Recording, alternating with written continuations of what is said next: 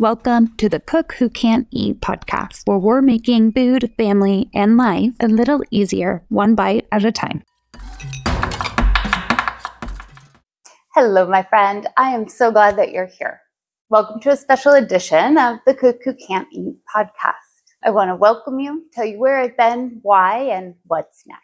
So first and foremost, welcome to season 2. Well, really just the continuation of the Cook Who Can't Eat podcast.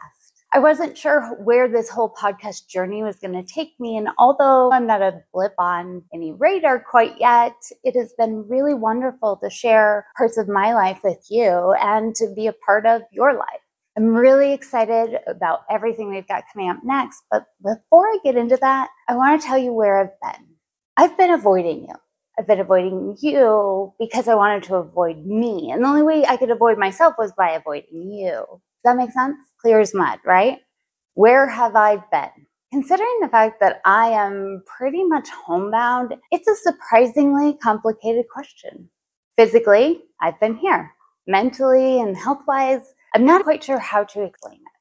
I've been fighting all of these health problems for quite a while now, and it's so frustrating that we still have more questions than answers. And the answers we do have usually come with a treatment that I don't qualify for or a bad outcome. Chronic illness life forces you into this unique, never-ending cycle of loss. And the grief that comes from that is unlike anything I've ever seen before. It never allows us to actually get through the entire grieving process of anything. When that's your world, it makes it really dark, really fast.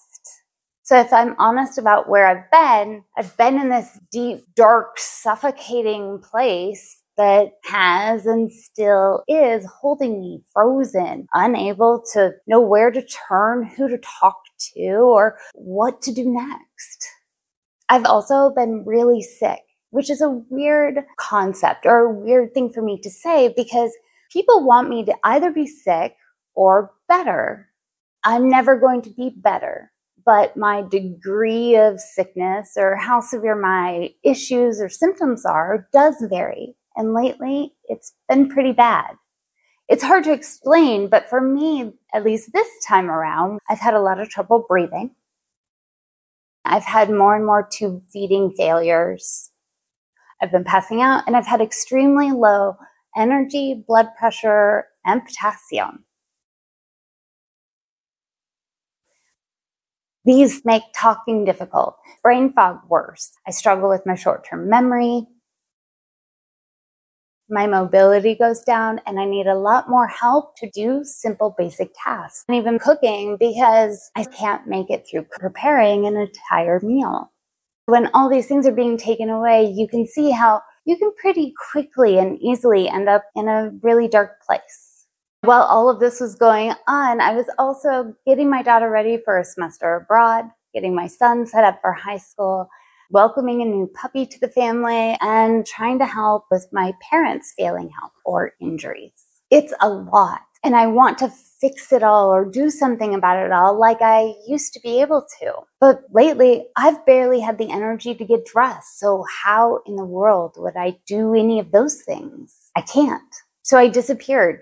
I disappeared from doctors, from conversations, from social media, from you, from me, because I wanted every single ounce of energy that I had to be funneled into what I cared about the absolute most, which was getting my kids ready and making sure that my family had what they needed. My GI practice has a psychologist as part of their team. He works with patients who are going through some of the same things I am to help them adjust to this new life, a new world. He's always really helpful, but I've been avoiding him too. After avoiding him for 4.5 months, we finally met, we talked, and out of this conversation came 3 really hard truths and 2 challenges. The first hard truth was that, yep, this sucks. It's going to get better. It's going to get worse. It's going to go up and down. And unfortunately, that's the wave that I now have to live on. Hard truth number 2, we need to do a whole bunch more testing and procedures. Finally, I have to fight back. If I don't fight back, this hole will swallow me up. As for challenges, the first one he gave me was the 1 thing a day challenge. every day. Give myself one thing, one to do. If I do that one thing, my day's a success. Doesn't have to be complicated. It can be as simple as getting out of bed or brushing your teeth. It doesn't matter, but it can only be one thing. Keep track of all the days that you succeeded with your one thing a day. Those successes will start building up in your brain and they will help you fight back. It will start looking, instead of a list, like a ladder to get you out of that dark hole. The second challenge was to get back on here and keep talking. Share my story. Not just my story of how I got sick or how I parent, but all of it. The good, the bad, the scary, the vulnerable, this mental health side of chronic illness that most people don't ever see. I know that I'm not the only one dealing with it. There are millions of us out there. When I was talking to him, I said, I just don't know where to turn. I don't know who to talk to. And he said, so be that. Be what you needed, because there are people out there that need that too. I don't know what that'll look like, but I'm going to try and be what I needed. They say don't get on social media and talk unless you have something of value to provide or to offer. I've been sick. I have no energy. I felt like I didn't have anything valuable or worthwhile to say. I'll be the first one to tell you that most of the time I do feel worthless. But I'm pretty sure I'm not the only one that feels like I'm not doing the right things or doing enough. If you're living this life or you're watching someone you love live this life, you're going to feel this way. But you don't have to do it alone. All this leads to the final question of what's next. Some things are going to stay the same. Some things are going to change.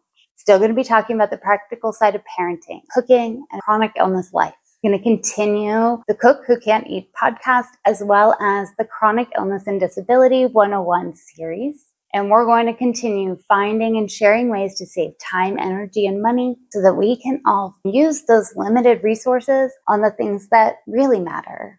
Some things have to change. New podcast episodes are going to drop every Tuesday. The Chronic Illness and Disability 101 chapters will come out as they're ready. You're also going to start seeing a lot more cooking videos. Rather than short reels where I just kind of jump through it, it'll be a more long form video where you can really see the step-by-step process. I do have 2 topics or 2 series that I want us to do. One is going to be around connecting with your teen and young adult. And the other, remember that challenge, the one thing a day? We're going to start doing that together. Every day on stories, I'll tell you what my one thing is and whether or not I did it. Sometimes that one thing can feel like you're climbing Everest. So maybe if we do it together, if we hold each other accountable, maybe it'll be a little easier. I'm really excited for everything that's coming up.